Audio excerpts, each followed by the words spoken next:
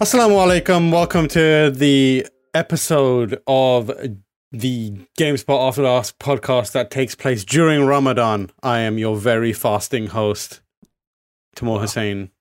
This is episode 139. My energy is low, but I'm going to try and raise my spirits because I'm joined by Jean-Luc Seipke. Howdy do. I thought you said GameSpot After Dark, and I was trying to figure out what you meant by that. Because this podcast you know what I ass. meant, baby. Wow.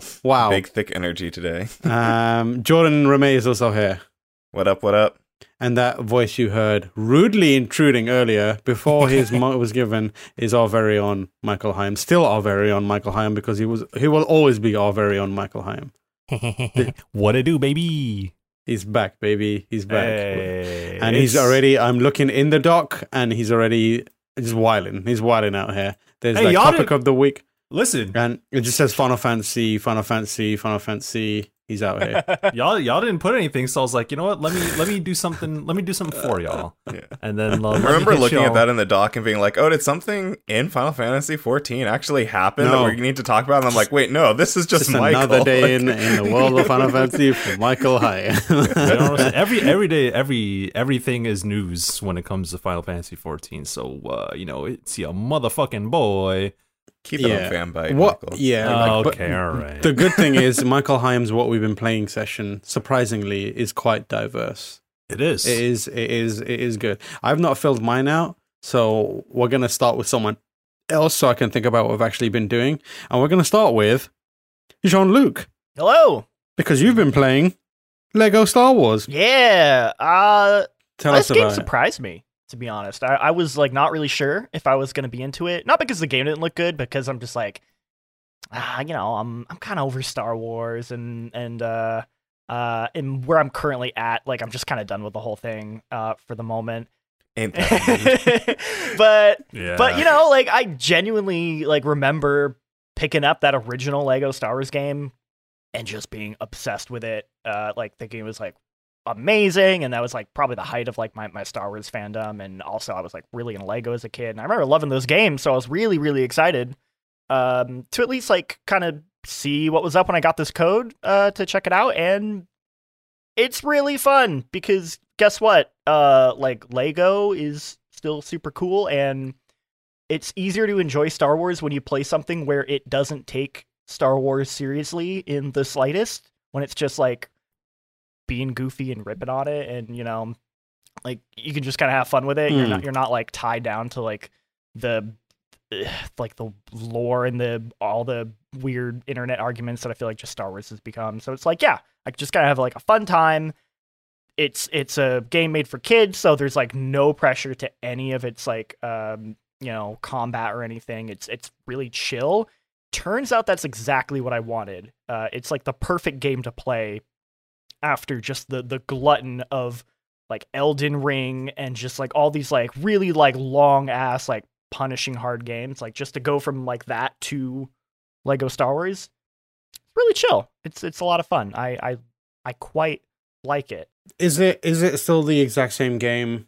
What are they doing differently? If I didn't really care for them before, will I care for them now? So it is quite different. The original Lego games were just sort of these like bespoke levels. I think they had like 5 or 6 for each episode, where they would kind of, and you'd go through like a major event from the movie, and then it kind of moves on. These, they still have that, but the levels are completely redone. So it's not like they're even for like the older movies that were previously in Lego games, they are reimagined. So it's not like a remaster or anything like that. Mhm. Yeah. But what they do is they kind of in between each of these levels, they have these like hub areas for each planet that you can then just explore, which is really interesting because you'll like go to Tatooine, you'd be like, we gotta go, you can go over here, and you can head to the cantina and do the story quest. and then it'll be like, all right, now you got to go to the Millennium Falcon. But in between that, you could just wander around Mos Eisley, and you can, you know, do side quests, find collectibles, and stuff like that. That stuff's really interesting. It doesn't fully work in that I think it kind of gives the game like an odd pacing, because you can, if you were to just mainline the story stuff, it's actually really quick. You could get through like each episode in like an hour and a half if you wanted, and just kind of mainline through it. But you could very easily get distracted and be like, I'm going to run around and do all this exploration. And that's where like a lot of like, there's like side missions and there's collectibles and there's just like all this content that you could completely miss. But it kind of makes the pacing weird, because you could like totally just like halt the story and just do the side stuff for like several hours if you wanted.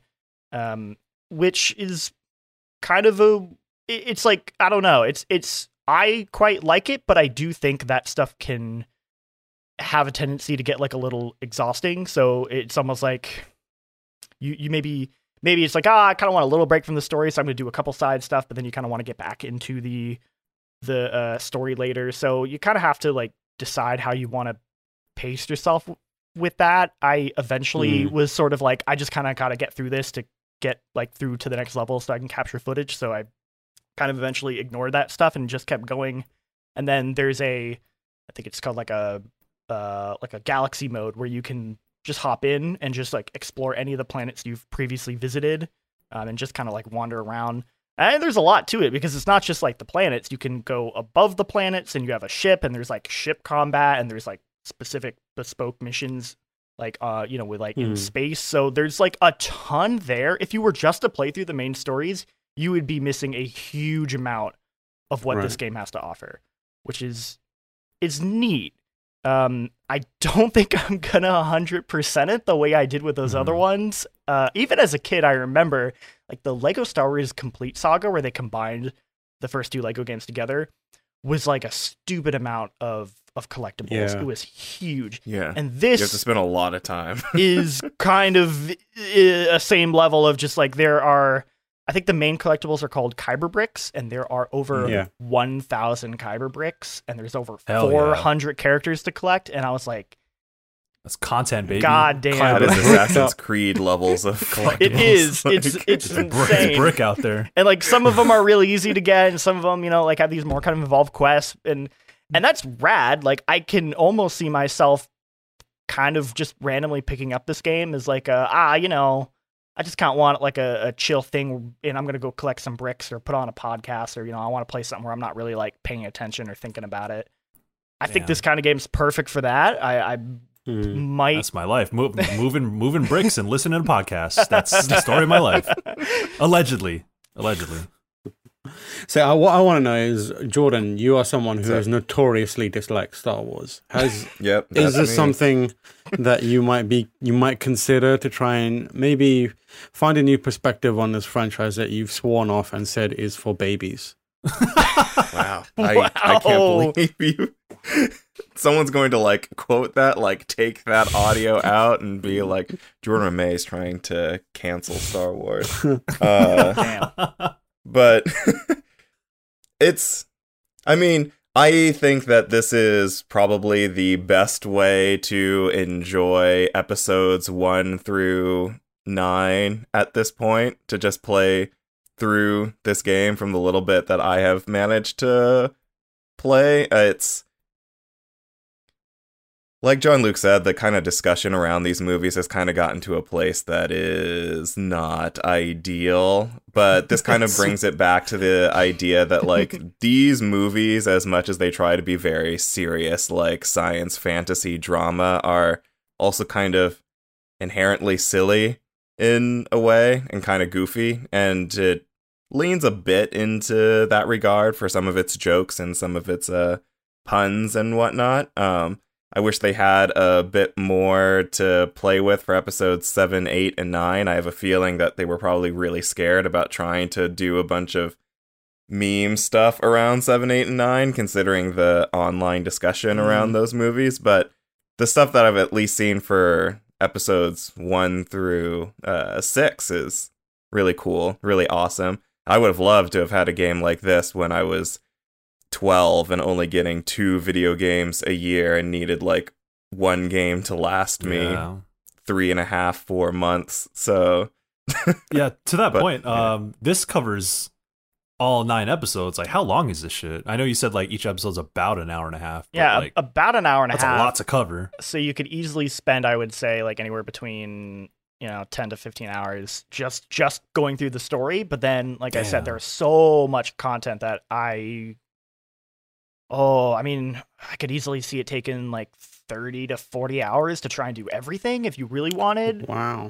That's what's and up. it's not just like like they put in a good amount of effort into that side stuff. There's voice dialogue. That's the other thing is this is kind of more like the more recent Lego games where they actually have like voice acting in it. Yeah. I know I always preferred the more kind of just like mumbly, like non-speaking Lego stuff because I thought you can unlock that. you can. So It's a setting Yes. where you can revert it back to its mumble. yeah, like, they have a thing bunch where of we're they have a bunch of cheat codes and Mumblecore rappers?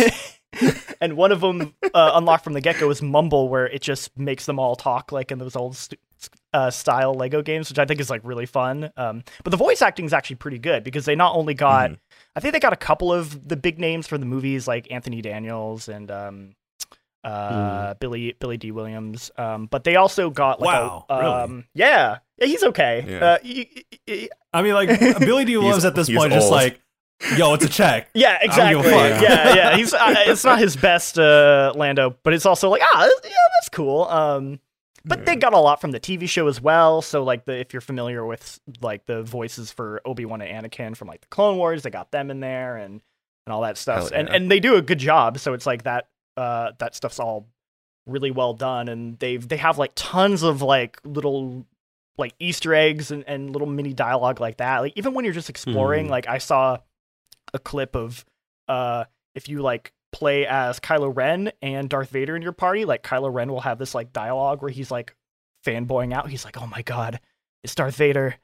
Oh, this is your moment. I've been wanting to talk to him. Oh, don't screw it up, Kylo. You gotta get, and like Vader's like, look at this fucking nerd. Like, I don't give a shit about you. And like a ton of little references. Like, there was like a crazy taxi joke at one point, and just all these little Easter eggs. What? Yeah, like just random shit. Like you can tell the writers had a lot of fun just cramming in as many, not only like Star Wars Easter eggs, but just like random video game jokes as well. And I'm like, this is cool. Like you could tell there was a lot of love put into this game. They understand that not only kids play these games, that people like over the age of 20 with like some idea of the past Star Wars 20 so got odd a- years of culture. Yeah, Star Wars has a big, play these games too. They got a big man baby audience, so Oh yeah, 100%. Yeah. 100%. The sweatiest man babies. What I was gonna say is, have they ever done Clone Wars in Lego? They did. They have, They yeah. did. That was the third Okay. Lego Star Wars game. They did the Clone Wars. I played a little bit of that. I remember that being pretty all right. Yeah. Okay. Yeah. So They here's did prequel trilogy, then the original trilogy, then Clone Wars, and then just episode 7. does Lego and- Ahsoka exist then? Yes. She Lego does. I Ahsoka think she's coming as exists. DLC. She is coming as for this DLC. game. I think they have a bunch of DLC packs that are based around like The Mandalorian and like my Rogue God. One. Bad But they're Batch. just character packs. You don't get like levels or anything like that. So Which is bullshit. oh man, hate to see it. The question now becomes, what franchise do you most want Lego F5 for a game? Because I honestly, I wouldn't mind a Lego Dark Souls, but This motherfucker. ooh, Would you want it to play like the Lego games or to actually no, be I a want it to play Souls like but I want it's it to be Lego I want it to be brutal. I want it to be harder than any other. I want kids to cry when this game comes Like, out. oh look, this is cute. I'm gonna play this. No, motherfucker, you can get your No, ass you're beat. not. You ain't playing. You Damn. can go You take your are- ass back to school. Tam, you want 60 FPS Bloodborne? Well, you're gonna get Lego Bloodborne. How about that? I'll take it. At this point, I'll take it. I'll have it. oh, that actually. But yeah, good. what would you do? You're let's- given the keys to the Lego kingdom and the keys to the franchise kingdom Okay. of all media. What do you pick? I got two. Okay. Lego X-Files I think would be Oh, Yeah. that's cute. That's would interesting. be really, really cute. I'm imagining like all just the weird, fucked up shit in the X-Files, but like in Lego form. I think would be Oh, so much That's a potential. great idea. The other That's a one great would idea. be Lego Futurama. I think would be really fun. Oh, shit. Lego Future. I think that would fit really well with like their current style, where they have like these open hub areas. Like like you could just walk around like New York and like visit all the different planets, and they can base levels around different episodes. I think that'd be perfect. Yeah. Jordan, what Oh. about you? I would say I completely forgot that. I'm like, oh, Lego Star Wars, that's based on like TV shows and movies. I immediately went to Legofying a video game. I'm one Legend of Zelda, and kind of like similar to how Skywalker Saga is set up, where you can visit multiple movies. It's revisiting multiple games in the series, and yes, getting to play as different characters from all of those games. I want them to like really lean into the like, oh, there's 300 plus like Lego figures. I'm like, make some really obscure like Yeah. Zelda character playable in Lego form. I'm not quite sure who like the most obscure Zelda character is, but I'm sure there's something that they could throw in there that's like only 14 people know about. Yeah. huh. Lego Zelda. That's quite interesting. What about you, Haim?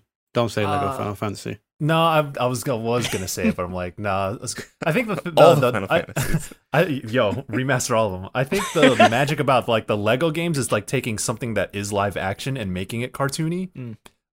So I wouldn't like say like another video game franchise or like an anime or a cartoon franchise. I don't think that plays into the strengths of Lego. Something Yeah, live fuck you action. too, I don't know. Michael. What? Nothing. Continue. Oh, I was thinking like maybe like something that could use a little bit more, that could still be serious but a little bit more lighthearted in the same way that Lego Star Wars is. Like maybe like a Lego Blade Runner would be sick. Oh, Yeah. interesting. Both Yeah. you and Tam going for like such adult franchise. Yeah, that's But I think that's Lego cool. Blade It's like Runner is a good let's one. let's break down this thing that seems like very dark and for adults, but kind of level the playing field a little bit. And I feel like you could do like some Deus Ex style RPG elements along with that, which would be really cool. But like I don't know, I feel like Cyberpunk and like Blade Runner could use a more modern refresher. I mean, 2077 was I don't know, debatable, but I think that'd be cute. I think it'd be cool. I want to see Lego. Yeah, that could be interesting. Lego Ryan Gosling with like the purple glow, looking at the Yeah. Lego hologram. Ooh, Yeah, that ain't so bad. that'd be good. That could work. I like that. That's a good one. I know there are a bunch of Lego Star Wars games. Have they ever done Lego Star Trek? Like, have they just done the other side of? I was going to say that Star internal Trek is debate? one that they have never done. That's yeah. a really good. That's the one that made me think, what else could they do? Mhm. Yeah, that would be good. Yeah, that would be good. Jean-Luc, what else have you been checking out? I put down Moon Knight because Oh, yeah. Jordan has also been watching that. I'm curious what Jordan thinks. So have All I. 2 episodes. yeah. I watched them both last night. I've watched one episode. So no spoilers. It's all right so far. I don't know. I'm not really sure how I feel about it yet. There's things about it I really like. I really enjoy Oscar Isaac. In his performance, he's. I mean, look, like Oscar Isaac's hot. Ooh, that dude is fine as fuck. He Yeah. is fine as fuck, and I like the kind of, I don't know how to describe his character, but just very almost like a like neurotic kind of like loner character who is suffering from I guess some like a form of insomnia, you would kind of say, not exactly what, but Yeah, kind of. like kind of I guess I don't want to like spoil anything for anyone who hasn't seen it and doesn't know what Moon Knight's about, but And just has never read Moon Knight. yeah, I like his character. I like the dynamic where he is playing off of another character, like he's shown a lot of range in that role in a way that I think is fun and interesting.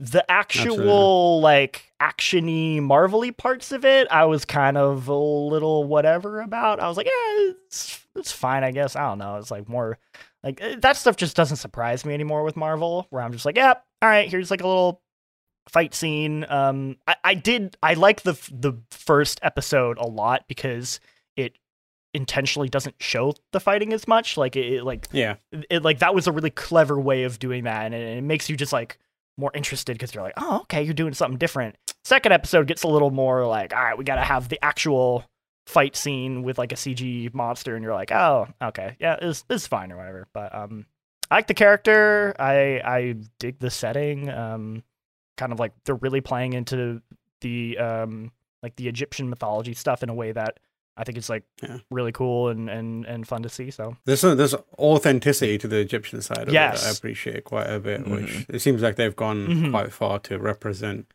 authentic. There's a good article about it that went around. I can't remember who did it. They didn't just like stick a fucking like oversaturated make it yellow filter and called it good. Hollywood Reporter did an article called "How Moon Knight Harnessed the Power of Egypt's Top Creatives and Even Flew Over a Taxi Driver to Push for Authenticity and Avoid the Orientalist Look." Yeah. Which is and the music, the track that plays during the credits for episode 2, I was like, yeah, all right. Like they were like, they're really pulling from like that culture in a way that is like, yes, this is great to see. This is different. This is not just like that the usual like Marvel crap that you get. So I dig it. Yeah, I watched one episode and I was like, I like this. I'm sad that they didn't pull from the Moon Knight meme culture and community, because I don't know if you follow Moon Knight meme culture and community, but Moon Knight shit posting is especially. But Moon Knight in the meme community and the shit posting community is like hopelessly addicted to ketamine. And also has a bitter rivalry with Dracula, who owes him money. So he's always looking at, there's an iconic scene of him like walking into a cave and he's like, "Where are you, Dracula, you little fucking nerd? I know you're around here. Give me my money." And it's like, he's always looking for Dracula, and he's always scamming the members of Avengers by promising shit to them and then not giving them anything. Moon Knight memes, Moon Knight shit posting is one of my favorite things. I really hope they get like a good reference into that. In that show, but otherwise, I'm enjoying it. I will say when he was in costume, I was a little underwhelmed by it. Yeah, there's something like, it looks very much like, and this is going to sound disparaging, but I don't mean it to be that way. It looks like a very good cosplay of Moon Knight, as opposed to like something that I believe. He also looks kind of chunky in there. Like he's like, I'm like, "You all right in there, bro?" But I'm excited to see more of it. I've not seen episode 2. I save it for the Fridays. But yeah, I'm excited to check out the second episode. Hawkeye is still somehow my favorite of the TV shows. Really? Yeah, just because that's the one I haven't seen. Hawkeye's great. I really it's surprisingly good. Yeah, because with Tam. it's based on it's really good. Yeah, it's based on the Matt Fraction run, which is like excellent. And also like Haley Steinfeld's in it, and she's so good in that show. You're like, oh yeah, this is good.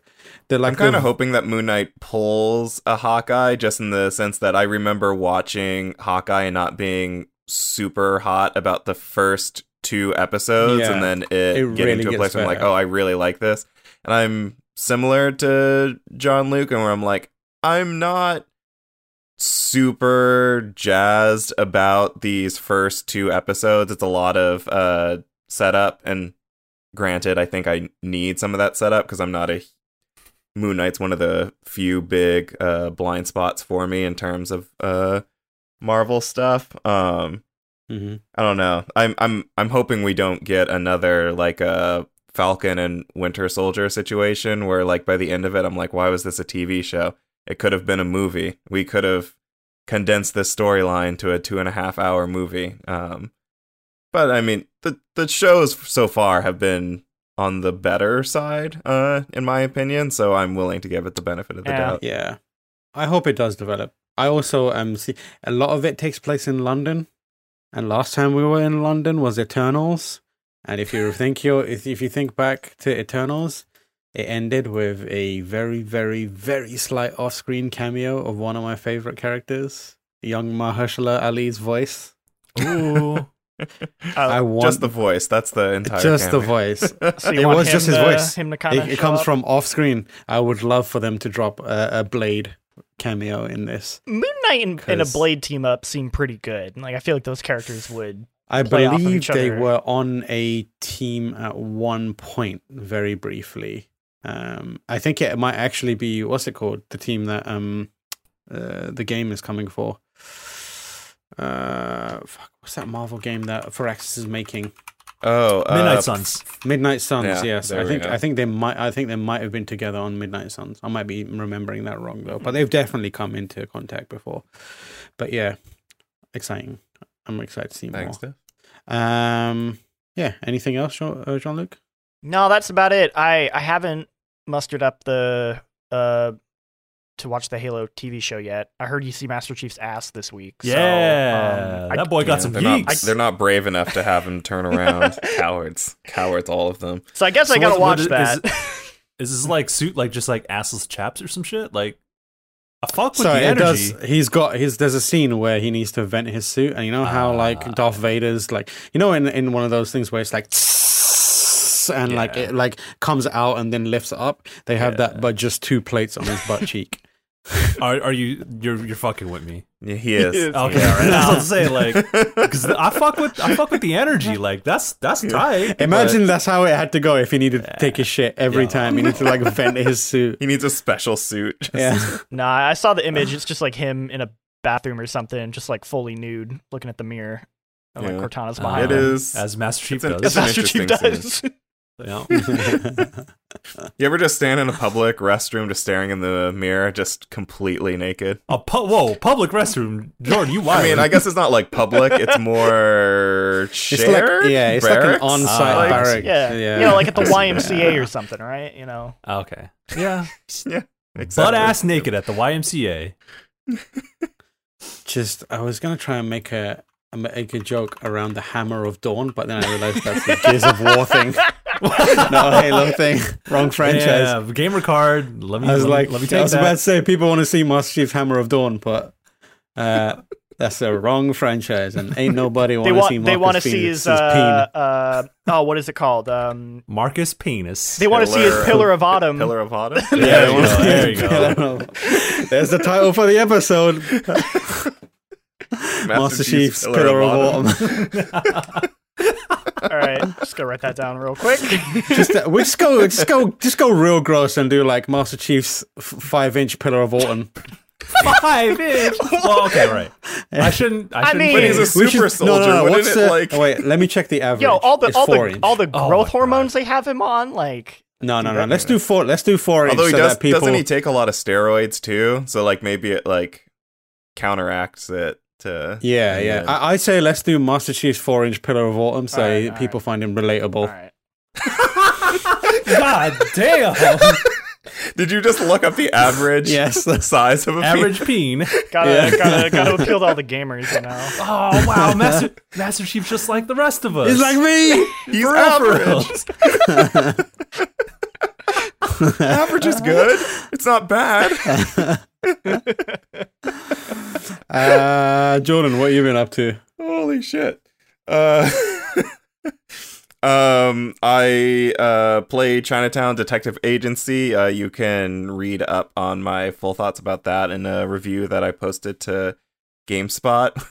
We've just been on a rolls of assigning 7 out of 10s to games. It's just been a very, very like good couple of weeks for us, as we've just played a bunch of just good games. Solid experience for anyone who's just looking for some brain teasers and looking to, I guess, think really hard, which applies to a very like small set group of people. But I'm one of those just insane people who's like, oh, I get to like jump down a Wikipedia like rabbit hole of research about like this one Turkish city or something like that to figure out where this one stamp came from. That's really cool for someone like me, because I'm a fucking nerd. But it's a solid like 8-10 hour experience set in Singapore, so kind of like really leans into that southeast like identity and setting to kind of be like, oh, this is a melting pot of cultures, because like the British Ooh. Empire was here. Japan like conquered it for a bit, and so like a lot of the people here speak English, but a lot of them like use a bit of like Mandarin, and I can't remember the official. It's not Singaporean is the name of the language, but like a kind of in the same way that there's like Spanglish here in the US, they have like English mixed with Southeast dialect going on for some of the words. And so I'm like, oh yeah, like this is made by a Singaporean studio. They got Singaporean and Southeast Asian actors to do the voice acting. Like, oh, shit, I should play this shit, man. Like it's good. I enjoyed it. The only like warning I would give is that when I played through it, I encountered a lot of bugs, not like game breaking, but enough to be like, oh, I had to like uninstall and reinstall the game once, and like there was a couple of times where I'm like, oh, the audio's just not working. So I think I saw that the devs are working on an early patch for the game, so maybe just hold off until that patch is out. But yeah, dope experience. You can read my full thoughts on the ¡1 gaming website, GameSpot.com. Outside of China, Fuck y'all. Fanbyte's a solid number 2. Like they actually no, because we're number 1, 2, 3, 4. Yeah, and we're 5. 1 to we're 1 to 7. We're 1 to 7 now. I'll take 8. That in F1. That's still points. Top 10 still. Yeah, still top 10. What is Chinatown Detective Agency available on, and is it available for free on Game Pass? It is on Game Pass. It is available on Xbox, Switch, and PC. And for Game Pass, it's both console and PC Game Pass. I want to say. I'm pretty sure it's on both. I know it's available through PC Game Pass, so I assume that it's also available through console Game Pass as well. But don't quote me on that if I'm wrong. We don't have like a wrong segment on this podcast, so because we're always right. Yeah, basically. What else have I been doing?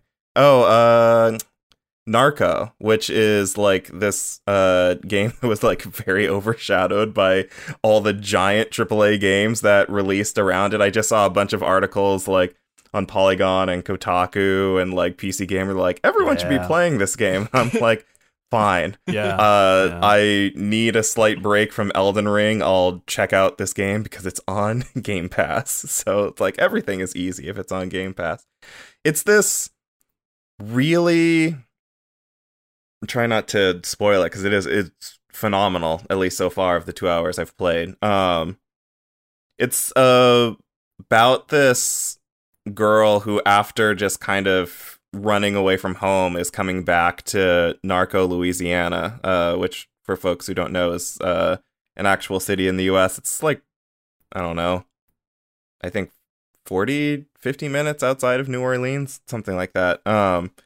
But it's a real city that is actually very overshadowed by an oil company, and in the game they lean into it. And I thought it was funny that like the game begins with like any comparisons to like real things is completely coincidental. I'm like, you have literally set a game in Narco, Louisiana, which is a real place, and your setting is about this small town being like overtaken by a really giant, dangerous oil corporation. Like, there's so many parallels here. Like, what the fuck are you talking about? But it's about you coming home after your mom's died of cancer and your younger brother has just mysteriously disappeared. And so it's kind of, there's a bit of like voodoo and gothic like southern vibes going on, like eldritch monsters, a lot of people obsessed with eyes in a very bloodborne manner. It's also futuristic, like your mom had this android like helper who's now helping you try to find your brother. Since it's set in Louisiana, strong like person of color cast, like of but it's like, so it begins with you kind of thinking like, oh, this is going to be a game that kind of deals with the themes of like what happens to a small town when a fucking oil corporation like slowly takes over and takes people's jobs away and like fires the person who runs the nearby gas station and replaces it with like an automated like AI worker and something like that. But it like, and it does go into that, but it kind of dives into this mystery about some like supposed like supernatural thing that is also like affecting the area and whatnot. And it's beautifully written and has this gorgeous pixel art. It sometimes kind of gets to that point in that you kind of see in the games like Disco Elysium and like Kentucky Route Zero, where it's like, oh, the writer who wrote this knows that they're a good writer, and so they're kind of like dipping a little bit too far into like very poetic prose right now. Yeah, I was gonna say, but I've been playing it too. Like when it doesn't like dip into that and it kind of just focuses more on like just giving you that like mystery driven story, I'm like, oh, this is dope. This is something that I really like. And I haven't beaten it yet, so I have no idea if it sticks the landing, but I've enjoyed the 2 hours that I have played with it already. Yeah. A lot of people I follow, like, I trust their word, and they're like, everyone across the board is super high on Narco.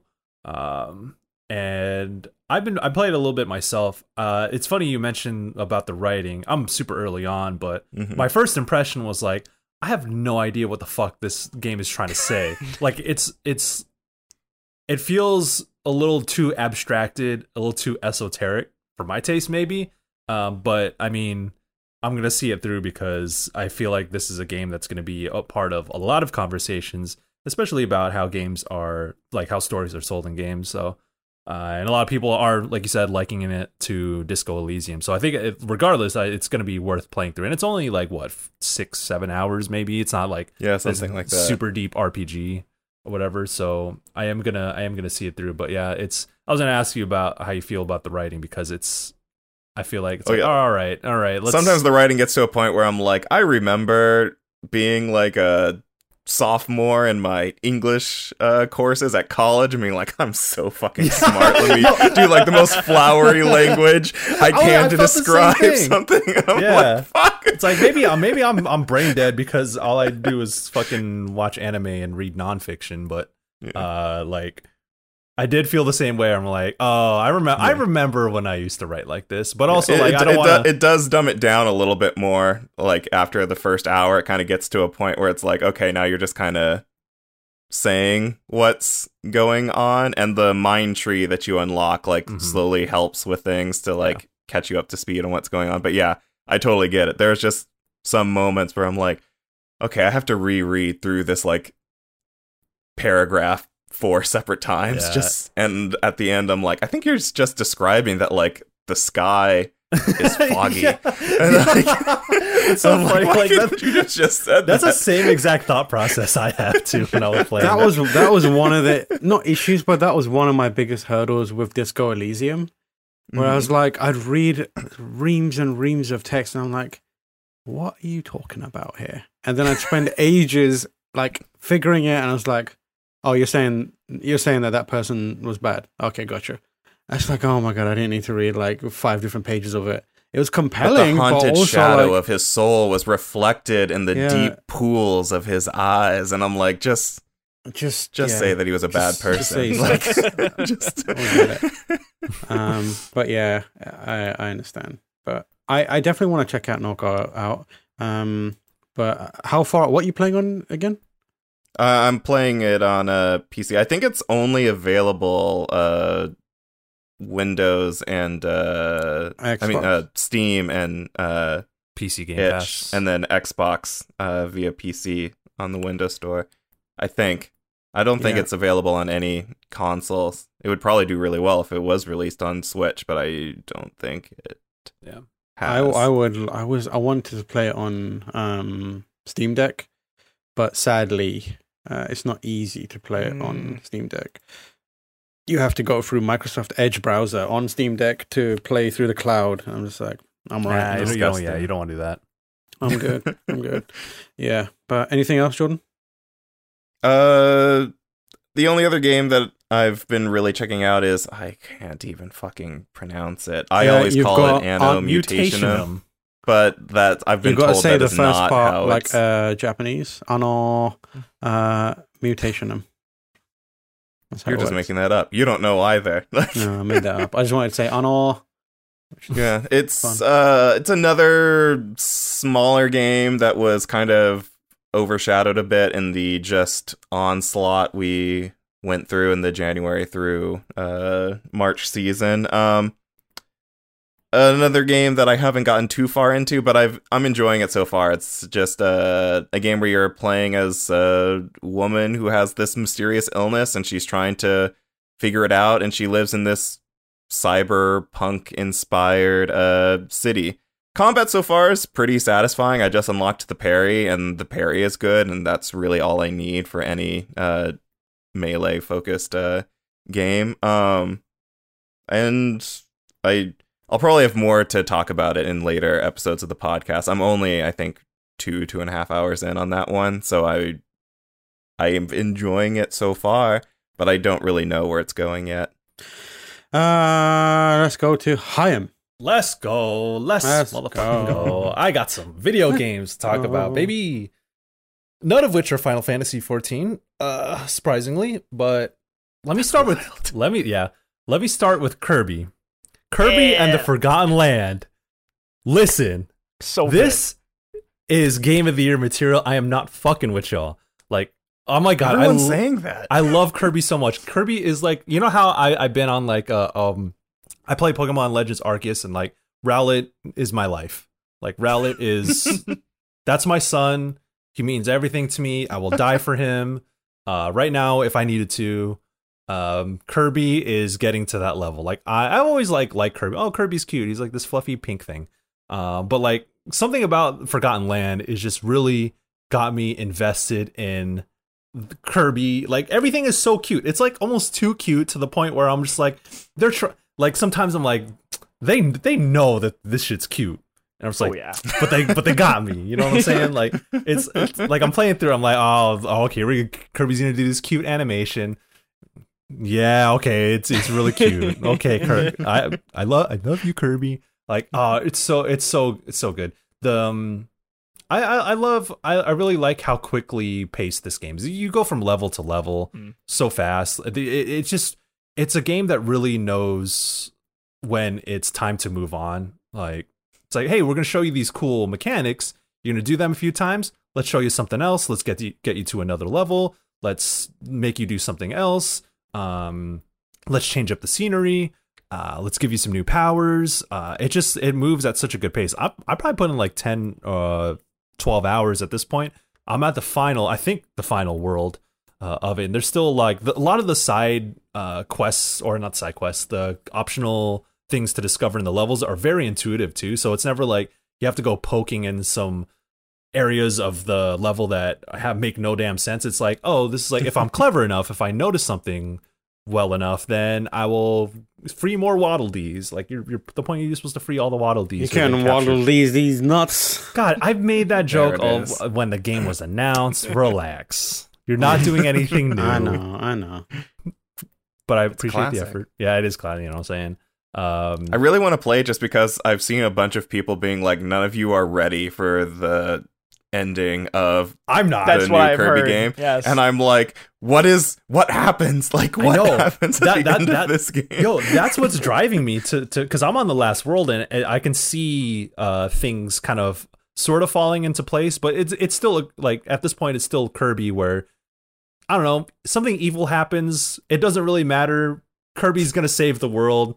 We don't need to tell you much more, but I think it is building towards something, which reminds me a lot of Stranger of Paradise, funnily enough. Oh my god. No, come on. Yo, all right. I'm gonna get to that in a second. Because the thing is like, Kirby's just like, oh, save the world or whatever. Go on about your chaos. business. And then it's not till the end where it's probably gonna do like a wild plot twist and do something unexpected.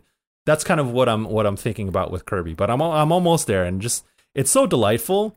But God, yo, this fucking soundtrack.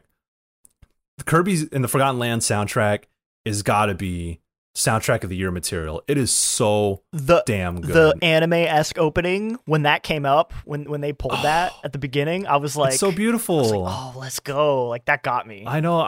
It brought a tear to my eye. I was like, oh, yo, it's so sweet. Yeah. This game is like too sweet for its own good. And then, but as you go on to later levels, like the music gets a little bit Would you describe more, it as saccharine? kind of. You Kind can of. saccharine these nuts. Oh my god, fuck out of here. I'm like, Well, I don't know what's worse if Michael says yes or if Michael says no. Yeah, it doesn't really matter. It's a fake dialogue choice. Yeah, it's an option select, as we call it in the fighting game community. But yeah, as the game goes on, the soundtrack gets more and more intense to the point where it's like these are like JRPG boss battle themes that this game is pulling out, and it's really, really good. That's high praise. That's high fucking praise. Yeah, there's a desert level where it turns into like a really, really good like spaghetti western track. Oh, Like, I was gonna say, do you mean desert level as in sand and that kind of stuff? Or do you mean like cookies and Oh cake no, and stuff? it's like sand. Okay, cool, great. And then it has like a really good this western vibe, almost like it's out of a Red Dead Redemption. And then you get to the lava level, and there's just I almost like I can see this as a Final Fantasy 14 boss battle theme. It's and I was listening to the track the stuff earlier today, just like as I'm working, and I'm just like sitting there like, damn, there's layers to this stuff, man. But Kirby and the Forgotten Land, do not sleep on it. It is so cute. It's so good. It's a lot of fun, and it kind of reminds me of what you were saying, Jean-Luc, about Lego Star Wars, to where it's a very good chill game. Like, it's still challenging in all the right ways, but it's not, you don't have to bang your head against it. Like, I don't think I've ever died in this game, but there are moments where I'm like, oh, I really gotta, put some effort into the things that I'm doing. It's really good about riding that line of not being so easy to the point where it's brainless but also like not being too hard to the point where if you don't really play video games, this is it would be like not approachable. So it has a very good balance of that, and I'm just really, really enjoying it so much. It is just damn. I read Steven's review on GameSpot.com, and I was like, yeah, this motherfucker knows. Yeah, Kirby's. All right, Michael. Let's get to it. The game that you've been wanting to talk about this entire time, the Kaito Files DLC. Okay, I've watched you. Oh, I thought you were going to mention that. We'll get to it real quick. But Jean-Luc, have you been playing Kaito Files at all? No, I need to get to it. I've been Okay. Like, I was kind of like wrapped up in Lego Star Wars and stuff, but All right.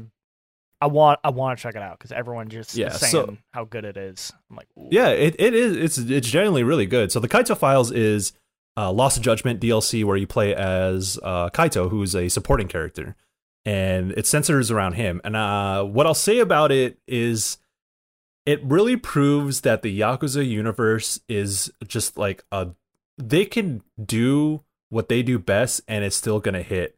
And they've done it over like what fucking 10 games already, and it's still hit. Like, they're so good. Like, they're hitting like similar beats that they have for many, many years. And I'm just sitting there like, yo, I still love this shit. I don't know how they just keep doing. They can do the same thing. But it speaks to how well the characters that they build around the main games are interesting enough to the point where if they did want to kind of build out more backstory and highlight them, spotlight them, they could do that. And they've been doing that throughout Yakuza. Like, once you got to 4, it was an ensemble cast. 5 was an ensemble cast.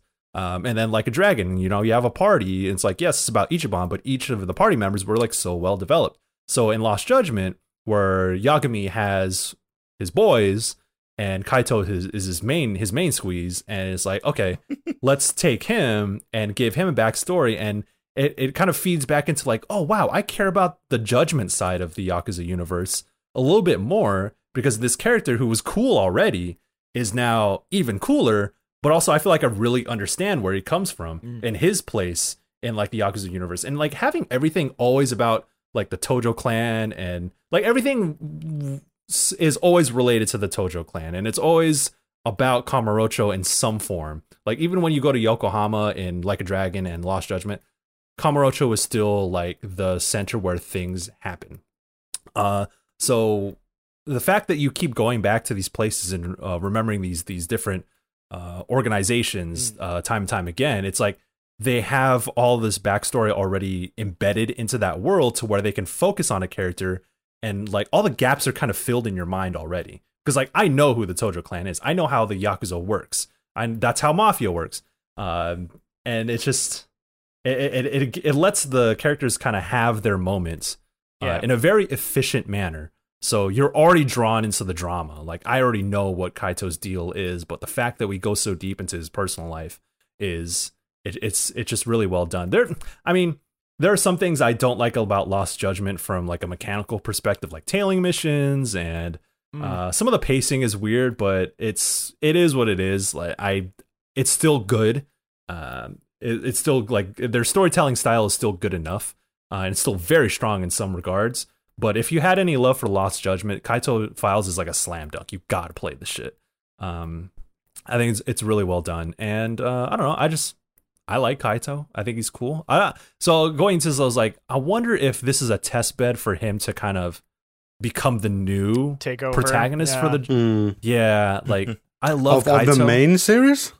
Yeah, because they a while ago they were moving. There's on, trouble with it's up in the air, I guess, but the actor whose likeness and voice is Takayuki Yagami, who's the main protagonist of Judgment, that's up in the air. I mean, I don't know how or if Judgment it will come back and in what form, but yeah, the Kaito Files is good, and I wonder if I don't know if they're doing this for all the other sub characters, but they could, because those sub characters are like Jean-Luc, you're only gonna know this, but like Sugiura is, I think he's interesting enough.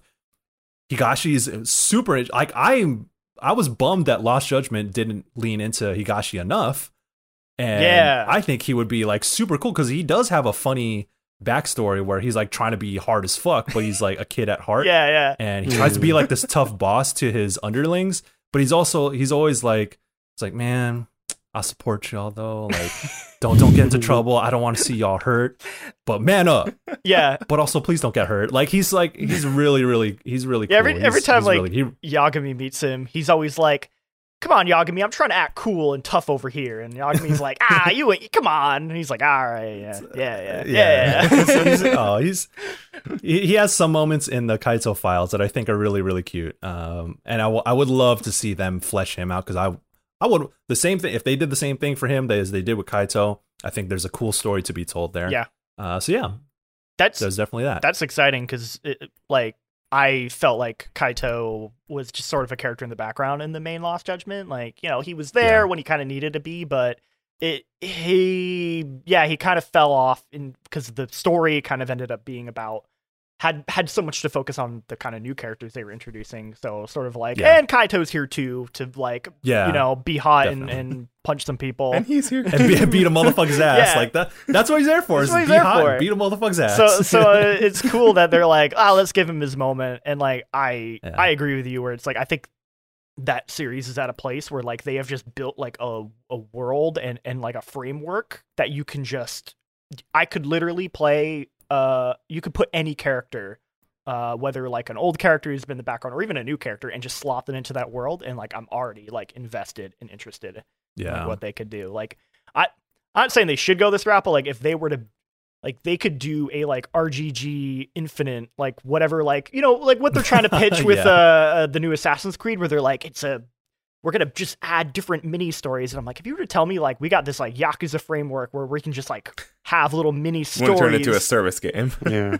I mean, I would be like, I'm kind of into it. Like, I wouldn't. Which isn't bad. Service games can be good. It's the anthology nature of it that's, like, exciting. Of, like, ooh, what if you just kind of are, like, hopping around between these different characters and, like, you know, hey, not every Yakuza... Every 6 months you get a new, like, 2 to 5 hour storyline. Like, not every Yakuza story needs to be this, like, epic 30-hour soap opera. I love that shit, and but I do like that the idea of, here's a couple just, like, small short stories that you kind of do. Yeah, that is cool. That is an aspect I was thinking about in terms of, like, the Kaito Files is, like, what, 5, 6, 7 hours maybe in total. It does move kind of fast, where it's like, okay, we need to, like, get to the point, because in Yakuza there's a lot of like plot twists and stuff that kind of make the ending like they swerve in so many directions that kind of makes the ending unpredictable. But they're still able to do that with Kaito Files despite it being short. But you could tell, like, okay, we're gonna do the massive backstory lore dump in this cutscene, and then another one in this cutscene, fight a bunch of dudes. Like, you can tell that they're working within the same framework. And I think there are moments where I feel like they're trying to fit Kaito into the Judgment framework a little too hard. But it's fine. Like, it's not egregious. It doesn't feel out of place. It's still like, oh, I see what y'all are doing. Yeah. Because, like, not going to build a whole new game around it just for this DLC. So it's like, we're going to reuse a lot of the stuff we did for Lost Judgment there. And it works just fine. It's good enough to do what they want to and need to do. So there's that. Nice. Yeah. That's that on that. Yeah. And then Final Fantasy. Stranger of Paradise. I'm not going to go on too long because I feel like I've talked about this game. I've written about it a lot on fanboy.com, and the only thing I tweeted about in the month of March was Stranger of Paradise Final Fantasy Origin. Yes, it's fucking stupid. Yes, it is the silliest, dumbest meathead game, but there comes a point when you realize that it is that for a reason. So, yes, the chaos memes are funny. But I'm seeing people kind of being very dismissive of this game. And I think that's what that kind of that's the part that gets me all heated. I get heated about that. It's like, yeah, you can make fun of the game. The game is there to be made fun of. But if you're dismissive of it, that's a different story, because this game is legitimately good. This is currently my favorite game of the year. I don't think that I've said that as much, so I don't think that's much of a surprise. But gameplay wise, it is solid Team Ninja, Neo type stuff on top of just this huge web of Final Fantasy jobs and all. They play legitimately different. It has a lot of depth that I don't think the game necessarily needed, but it's there and it's well done. But goddamn, this game, like, I've watched, Bless has been streaming it. And he's been streaming. He's like, "Yo, this game is fun, but I don't care about the story at all. I have no idea what's going on." His last stream was when he hit the turning point, and it's the same exact thing that happened to me. To where he was like, "Oh shit, I think I get it." How many hours in is that turning point? Let's say 15 to 20 hours. Jeez, Jesus Christ! But because my problem is, I'm finding the gameplay very boring. Okay, well, so if you're not hooked by the gameplay, then I don't necessarily think it's worth it then. Because for me, for Bless and I, we were like, just like, if this game is just this gameplay focused, I'm cool with it. I'm having a ton of fun. I love it. But if you're not digging the gameplay, then I don't think it's worth banging your head against the wall to get to see what the payoff is. Right. Because that's it has to nail both aspects for either one to work. I feel like. So the fact that I was just playing this game to have fun, and then it surprised me with something genuinely like interesting and that roped me in, that makes me legitimately care about what happened in that game and the story and its characters, and makes me appreciate the Final Fantasy universe just a little bit more. I think I'm going to carry on playing it. My problem with the gameplay currently is I don't find a lot of it satisfying, if you know what I mean. Like, and I think the challenge doesn't really come from... The mechanics are numerous. I don't think they're very well explained, or I think they're like too many of it, and like it all overlaps in a really weird way. And then almost all of it feels irrelevant unless you're doing 1v1 boss encounters. Like, I don't think out in the main world, like, you're fighting random enemies, you need to think about most of the counter stuff. Like, you can button mash your way through most of that. And that's the problem I had. Like, I'll get into a boss and it's like, oh, now you want me to use all the mechanics in unison. And then the boss fights aren't really super. I've only done like one or two. They haven't been super. Like, I did that last one I did was that guy on the pirate ship who for some reason is a pirate. I like don't know why he's a pirate, and he's like British as well for some reason. He's like, he's just like, yep, I'm a pirate. And like, I fought him and he had like a one-hit kill move out of nowhere, and I was like, okay, cool. This is the kind of thing that you're doing. I was like, this is what you're doing.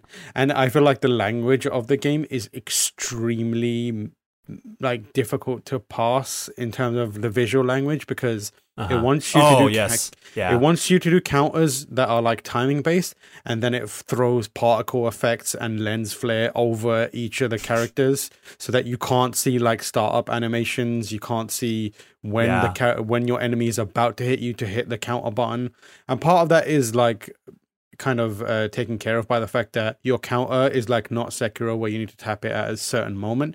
You just kind of hold out your counter like hitbox for a few seconds, which is like less satisfying. But the amount of times, the one thing I realized, the point where I realized was like I wasn't digging it was when there was an enemy that had a boss that had a one hit kill move that had it would signal it by doing like a red lens flare style move.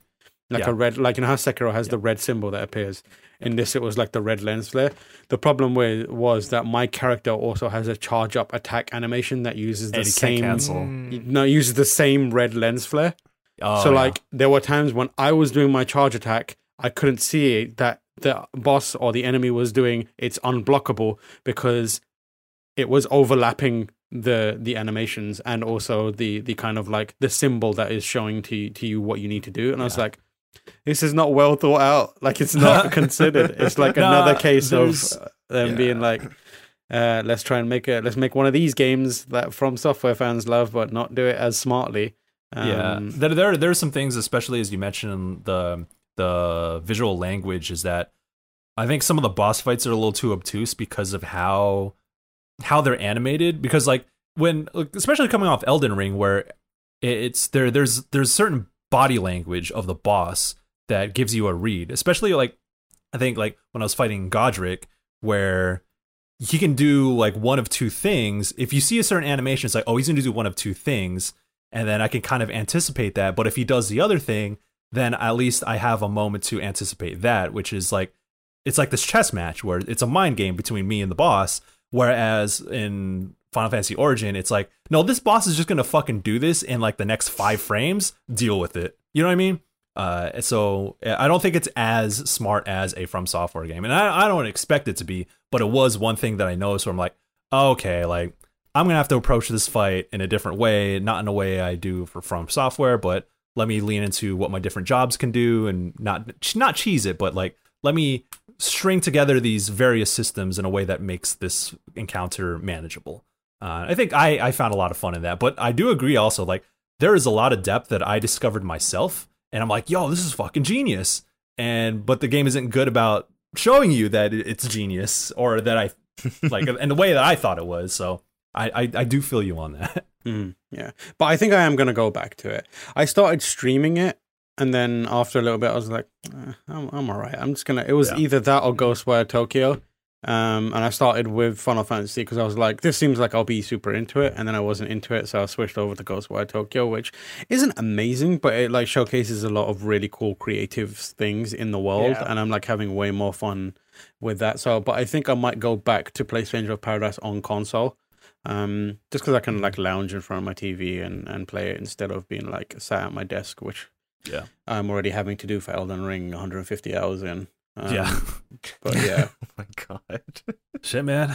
Stranger Paradise, though, don't sleep on it. Man, the way that game wraps around to Final Fantasy 1, oh shit. Yeah, I kind of have a pretty good guess of how that's going to happen. I'm interested to see it. I wish that Jack Chaos was a little more interesting now. I know he gets there. Yeah. He gets there.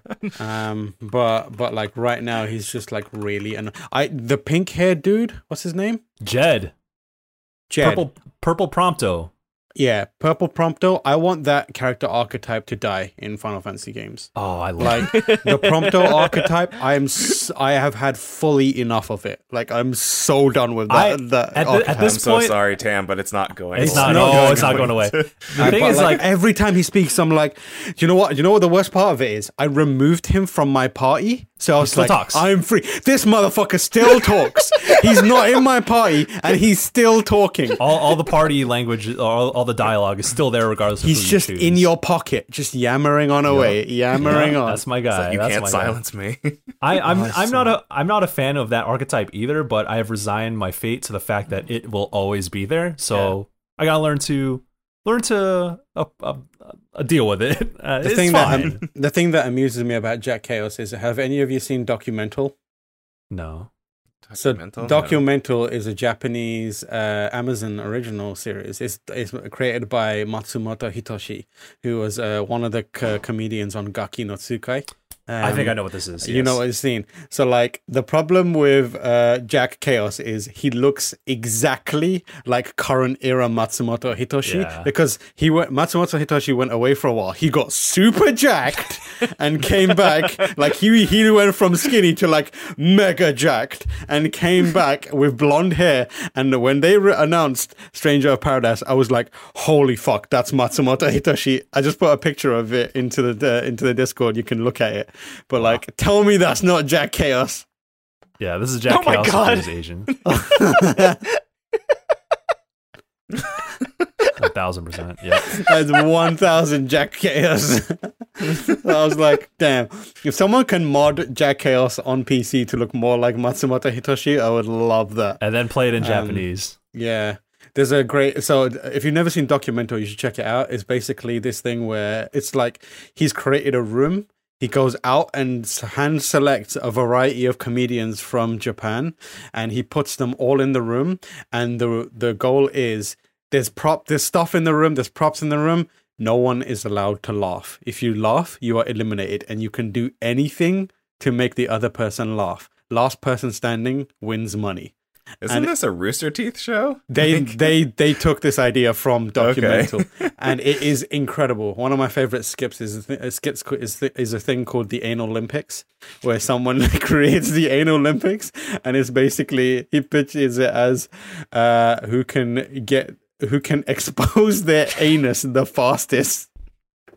And they like pixelate it out, but like you see this, like these people walking around, and they've obviously like okayed all this stuff. You see them walking around, and then suddenly, just so quickly, in the blink of an eye, this man pulls his pants down and spreads his cheeks just in front of everyone. And they're like, fuck! And they have to just like, there's a scene where like 3 of them have been caught by this guy with his anus out, and they have to try not to laugh. They're just staring into his bumhole, just like trying to be like booty hole, completely, just trying to be completely like straight faced, trying not to laugh. And like Matsumoto Hitoshi is like watching on cameras, and like if anyone like even smirks, he hits a big red button and alarms go off, and they like, he comes in and then he issues like a red card to whoever was laughing. It's incredible. You gotta watch wild. it. It's incredible. It's so good. But anyway, put Matsumoto Hitoshi in Stranger of Paradise. Hell yeah. But yeah, and that's it. That's Michael's stuff that he's checked out. Yeah. Honestly, check out my Ghostwire Tokyo review on Fanbyte also. Very good. No, don't do that. No, don't do that. Yeah. I'm enjoying Ghostwire Tokyo. I'm playing it very slowly. A lot of good drip in it, a lot of good fits in it. Everyone looks great.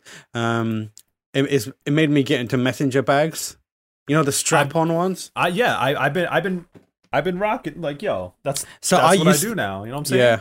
Yeah, I used to have one, and when I came to America, I didn't bring it with me, so recently I was like, I'm going to get one. And then obviously everyone knows Kurt is a big messenger, like across the body bag guy, so I was like, he recommended me one, and he recommended me one by Topo Design. You gotta get like the bum bag? Yeah, it's got to be small though. It's got to be like it's a fanny pack, but you strap it across your shoulder. Yeah, I've got one. That's been the wave. So I've got one that fits more stuff in it, because I don't want to carry around a bunch of things at the same time in my pockets. So like I got a brand new phone. I got a new iPhone, which is the latest one. And I was like, oh, you know what I'm going to do? I'm going to use my old iPhone, which is a bit banged up and it can't be sold, just purely as like a gaming device and also an iPod device. But I don't want to carry both of them in my pocket. So when I'm out and about, I'll throw this in my backpack thing, or my little messenger bag thing, and just it will connect to my Bluetooth headphones, and I'll just be able to listen to my music, and I won't be draining the battery of my brand new phone. And it's working out great for me. Wow. It's wonderful. So yeah, I've been mostly playing a little bit of Ghostwire Tokyo, still playing Elden Ring. No one needs to hear what I've been doing beyond that. Like, that's it. I've been watching X-Files.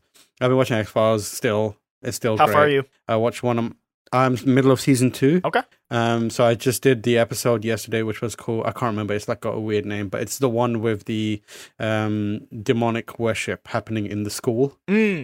I think that might be my favorite episode so far. So like, I like the alien shit, the mythology stuff, but like demonic supernatural shit is my jam. Oh, yeah. Like I love that stuff so much. And when it appears in X-Files, I was like, yeah, I'm in. And that episode is great. The villain of the episode is really good.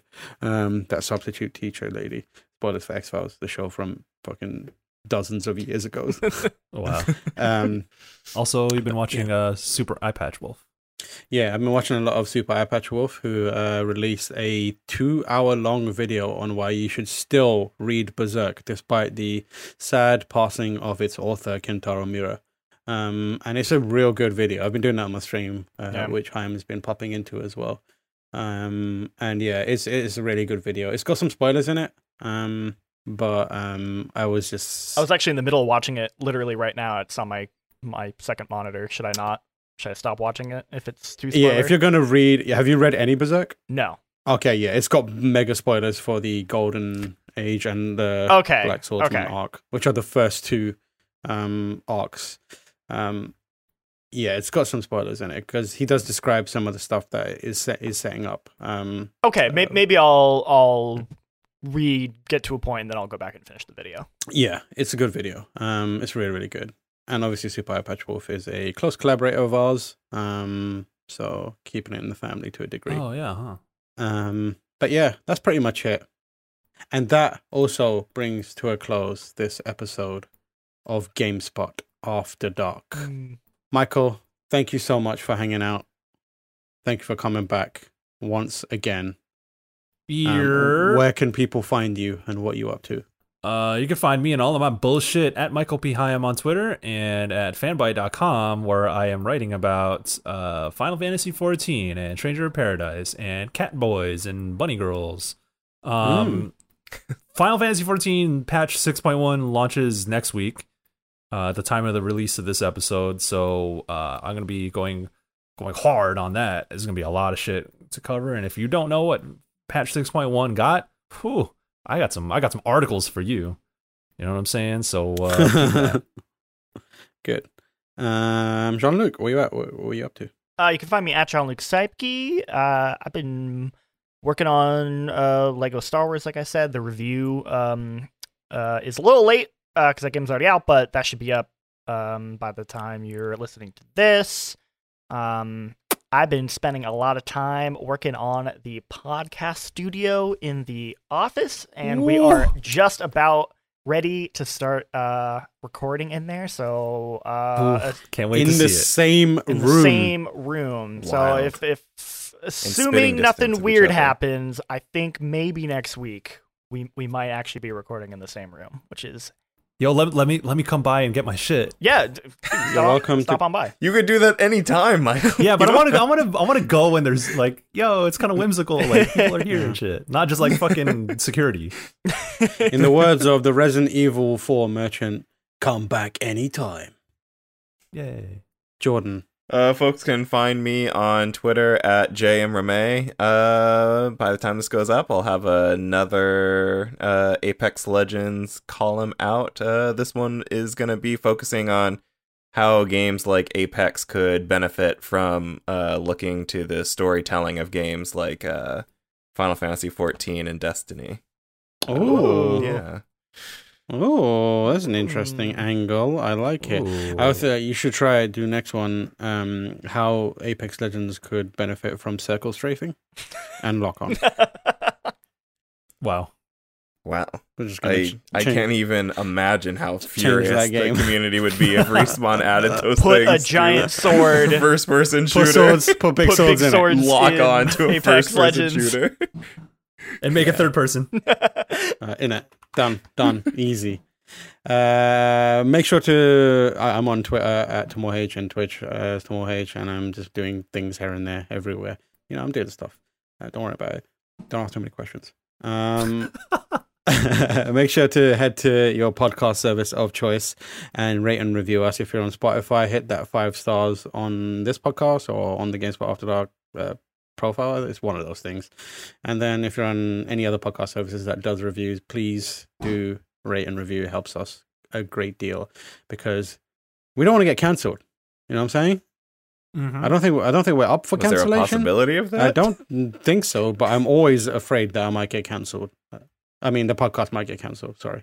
You are not afraid of being canceled. What was all those fucking Tier graphs and lists. tables you posted last night? Those you son of a fucking bitch? tier makers. Oh my god. People were upset. People were upset. I was like, The funniest shit is like watching people get upset on Twitter, but like watching you do the tier list live, and I'm like, they don't know. So good. I think my favorite one was the Kingdom Hearts one where I put all the characters as trash. And said, "Fuck it, you Yeah. y'all deal with it." I will see you next week. Peace. Bye. Bye.